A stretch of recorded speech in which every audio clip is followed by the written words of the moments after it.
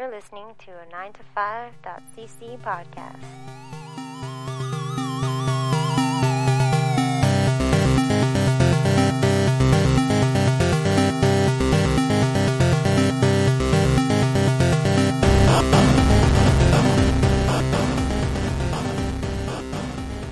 Yo, John.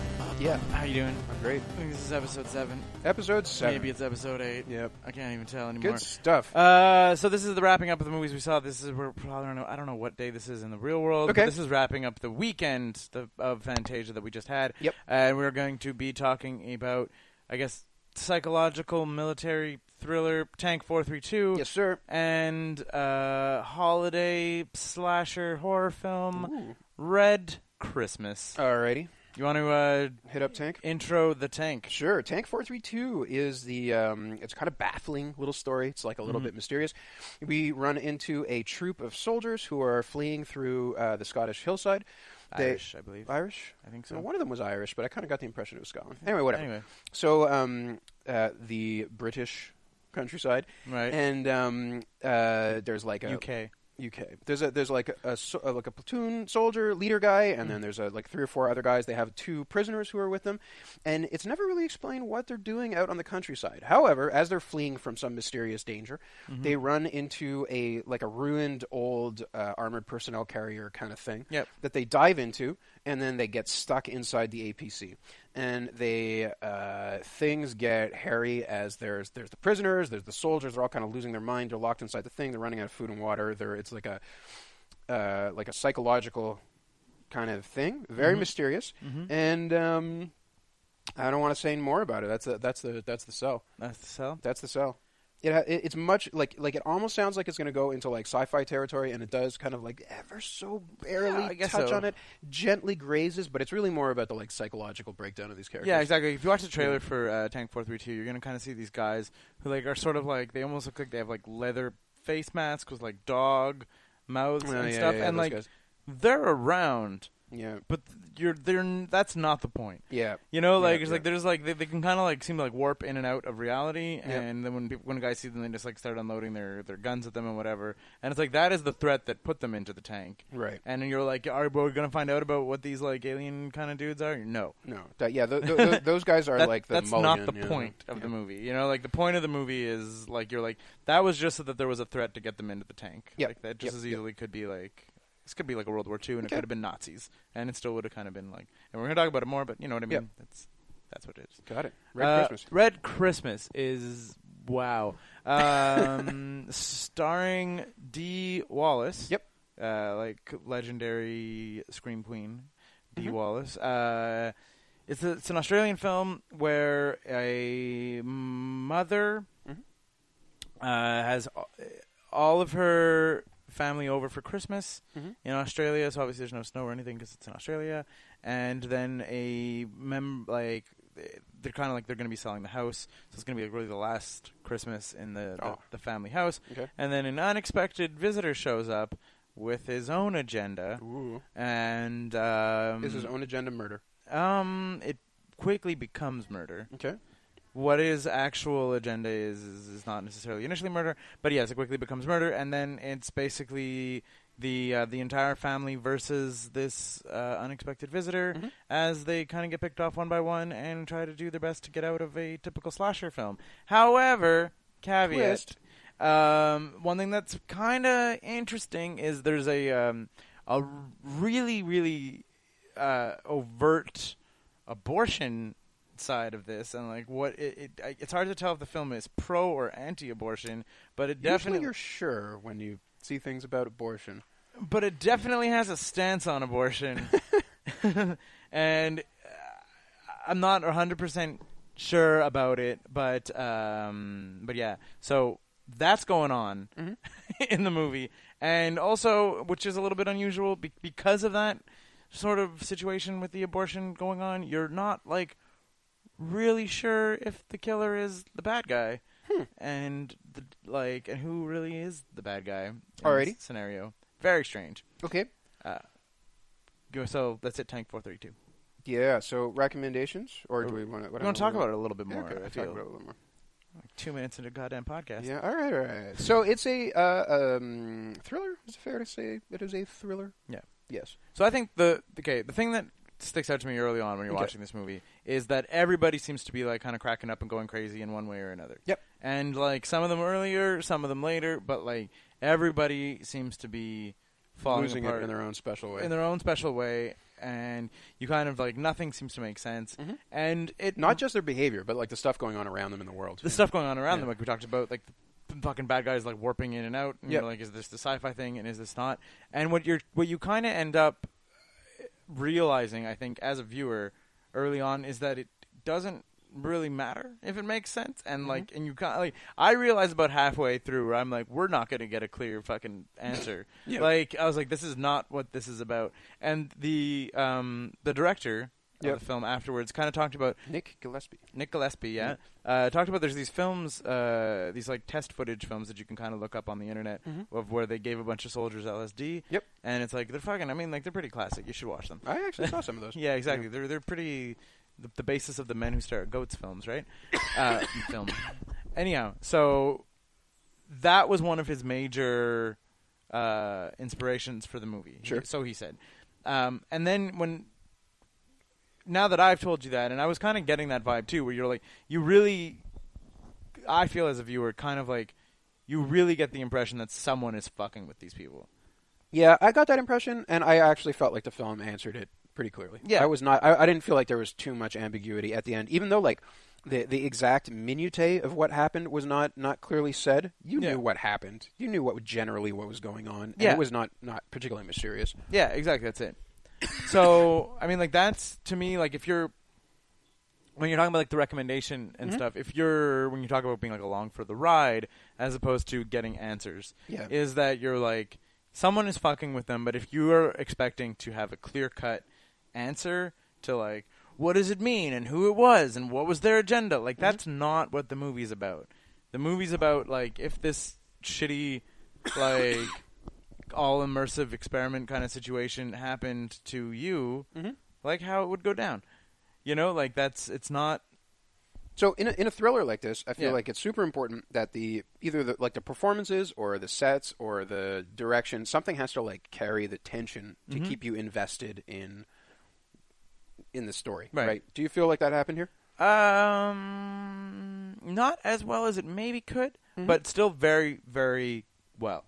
Yep. So the tank, the closed off tank, the shots within the tank I thought were very good. You always had the impression that it was like very tiny, very cramped. Everybody had like every shot of a person had another person like in it, you know, because like that's how close they were. Like everybody was shoulder to shoulder. And then when they had to like crawl through the little area to like the driver port, like the super crowded and cramped, and everything was super tight, and that was really good. None of the performances I think were stellar. I think they were all good. Yes. Do you know what I mean? I was like nothing. I was not blown away by anything, but at the same time, no performance took me out of it. Nope. You know, like that's what I'm saying. So like in that regard, like you did it for a teeny tiny indie thriller kind of thing. Like I thought it was like above what I was expecting from a teeny tiny indie thing. Yeah. And it like the performances for me were a bit of a high point. What I found was a bit of a low point was there was like too much intensity injected from the music and the actors being just like a little too high. Like I felt like they were like pushing the like intensity when it didn't need to be pushed. It was already like intense enough. You know? Yeah. That's it. So your recommendations on this? I liked it, man. This was good fun. This was like if you imagine just like the classic like Netflix sci-fi thriller, you know, like that you're imagining, this would have been like oh shit, this was really fucking good, man. Yeah. But like in the world of like the Netflix thriller, you know? Yeah, exactly. I mean, this isn't going to be like a blow your mind movie or whatever, but I mean, I think that if you're sitting there and you're like thinking, I'll watch like a little like low budget, I guess it's horror in a way. Like I mean, it's not like a supernatural, like a thriller, like a little low budget military thriller situation of people locked in a tank and kind of cracking up. Like it does that well. Super well. It executes well on its premise. And I said the only thing that you could possibly be disappointed at, which I'm not as a viewer, is that they really don't dealing with the backstory too much. It was kind of like what I actually was thinking about while we were watching it was Citadel. Yep. It kind of has that vibe. Where you're I like this better than Citadel. But you know what I mean, though? Where you're just sort of like, you're like, things are this way, and that's not what the movie's about. Yeah. Like that's it, and for different reasons, that's sort of what Tank 432 does. You're just sort of like, this is fucking going down, and this is how the people are going to deal with it. And the people are just like, they're more interested in getting out of their immediate predicament than like figuring out what it all exactly means. what's going on. You know, like, and I mean, as you would, like, if you were in like a crazy fucked up situation and like locked in a tank, you wouldn't be like, but why are we here? Yeah. You know, you're just like, I want to get out of the tank, and then, you know. Yep. Good fun. Fun times. So Red Christmas? Red Christmas. Okay, Yeah. so this movie opens up with a guy carrying in a briefcase bomb into an abortion clinic, blowing up the abortion clinic, and then there's like a bucket, and then you see a little baby's hand come out of the bucket, and then the guy picks up the baby out the bucket, and then carries him out of the clinic. I'm not really sure that's how that works, but I don't know enough about abortions to say otherwise. So it's a horror film. Anyway, then it's like, boom, Red Christmas. Like that, and you're like, what? It was so... Comes in at 11. Yeah, but also like so not what I was expecting, that I was like, oh, is this like a short abortion horror like before Red Christmas? Because I like did not. It's like, and it's shot like really intense. Like it's shot like 0 Dark 30, like in people's faces and like moving and like not really seeing anything, and like panic-stricken people as they're like running in slow-mo and all. It's like well shot. Yeah, it's like it's very well shot, but like so jarring that I was like, what is this actually related to the movie?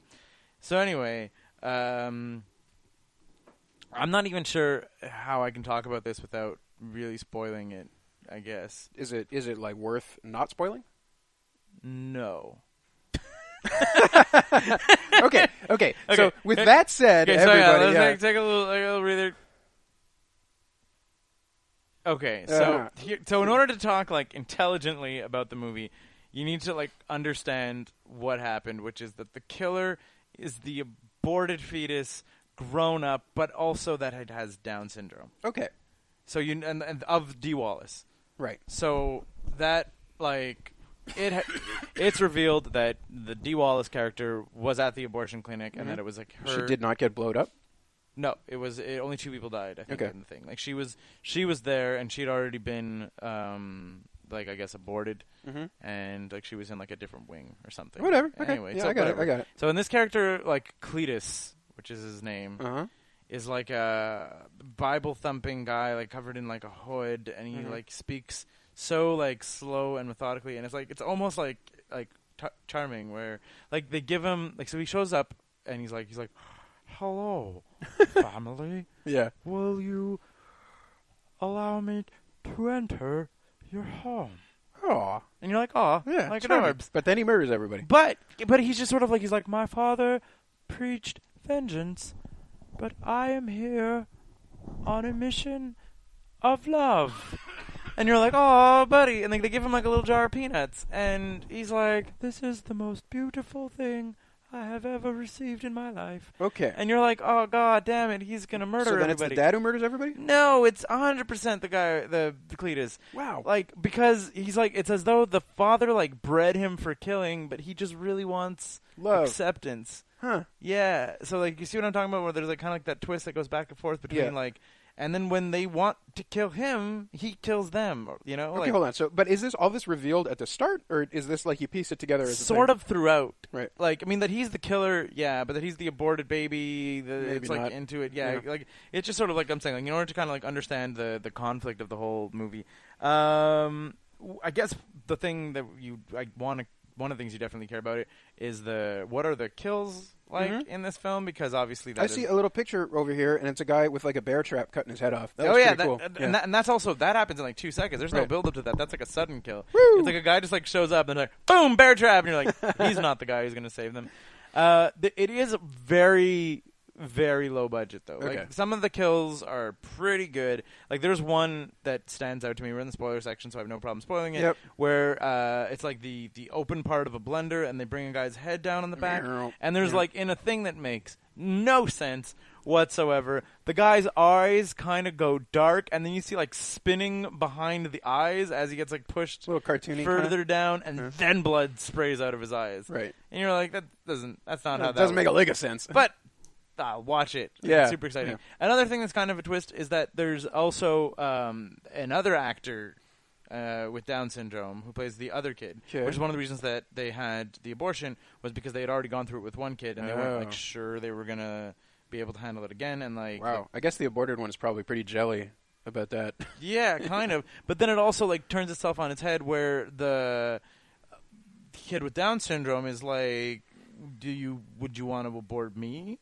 You know? Oh man! Like, so does he team up with the? Like almost, yeah. Wow. Like not like directly, but like they have a moment, you know, like where It's pretty fucking twisted. It's pretty weird, and like and when I say like it never really goes like pro or anti-abortion, it really doesn't. You're just like, abortion is just like a driving motivator for this story. Like it doesn't ever spell out being like, you shouldn't have aborted your kid and that's why he came and killed you. Like it's never like that overt. And you know, like it's very weird. I was like, what am I fucking watching? But it has like low budget horror film all over. Like inexplicably, which I mean, I guess is like what you kind of want. Like the entire house becomes like lit in red and green. Like you walk into a room and like everything is green. You walk into a room and everything is red. Like it's just, well, it's Christmas. Yeah, but it's like this is like after all the killing is started. It just becomes like cartoony lit. Which I guess it's like obviously it's the choice of the director to make it like look like that. So yeah, low budget slasher film with kind of like way more of an interesting story than you would think. Like you're like sort of like wow, there's all sorts of fucking character motivations and like that sounds fun, decisions. Man. It's fun. Yeah. Late night again. Another sweet Halloween, Christmas. Yeah. Whatever midnight movie. Yeah. To watch. I will say that it suffered almost a little bit from its low budgetiness, like where there was a lot of stuff where I feel the director really wanted to kind of like tell the tension in a story with like the camera angles and like moving around and like moving through the dark, and because it wasn't like didn't have I guess like the most money, like those scenes just felt a little bit like long and dry, like running around and stuff. Like they didn't have like I guess like the dollies and the fucking stuff to get the shots that I'm sure he wanted from like people running through the house, you know, like it just had to be okay. But sometimes you gotta be a little nice, you know, that's what I'm saying. It's just like it's but this isn't when you talk about a recommendation is like this is reserved for like someone who wants a low budget horror film. It doesn't transcend the genre in like any way in terms of like it's not gonna like pull in someone who's not into horror movies. Like you need to be into horror movies to get the fact that you're watching this low budget horror movie, and then I guess like you're rewarded in the way that there's like a more interesting story than a low budget horror movie needs. Right. Like it doesn't need to have fucking things talking about like whether or not people should abort their kids or whatever. Like, but that's there, and it's like it's handled like relatively like with like a good amount of tact almost. Like you're like nothing is super like ham-fisted about any of it. Sounds good. Fun. Yep. Coming up next. No idea. I know that I want to see Skip Trace, and I want to see Atmo Abattoir. Horror X. You want to see Atmo Horror X? Yeah. I want to see Abattoir. Yeah. Other stuff I want to see is Operation Avalanche. I hope we get to go see. I think I want to see Teenage Cocktail. There's tons more happening at Fantasia. It's going down.